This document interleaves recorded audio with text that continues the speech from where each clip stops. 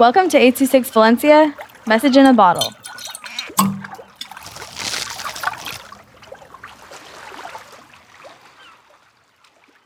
Hi, my name is Caitlin with 826 Valencia. My title is Pineapple on Pizza. Let's talk about pineapple on pizza.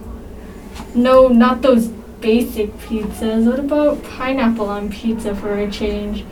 My brother always says, that's a weird mix, it doesn't belong. But let's be real, you don't want to admit that it's better. Why are we so against pineapple on pizza when that doesn't even compare to olives? Like, come on, who puts olives on pizza? That's like anchovy and sardines on pizza. I guess you can say the same about pineapple. Pepperoni is the best topping for pizza. No, cheese is the best. Why not eat pizza cold?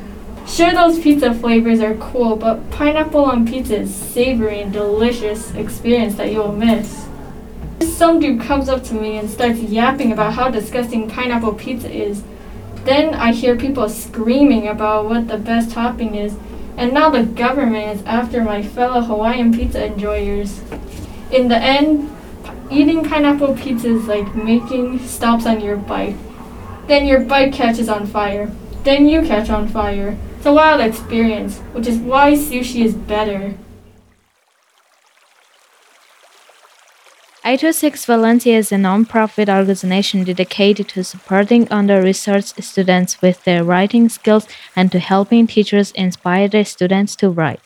Our services are structured around the understanding that great leaps in learning can happen with one-on-one attention and that strong writing skills are fundamental to future success.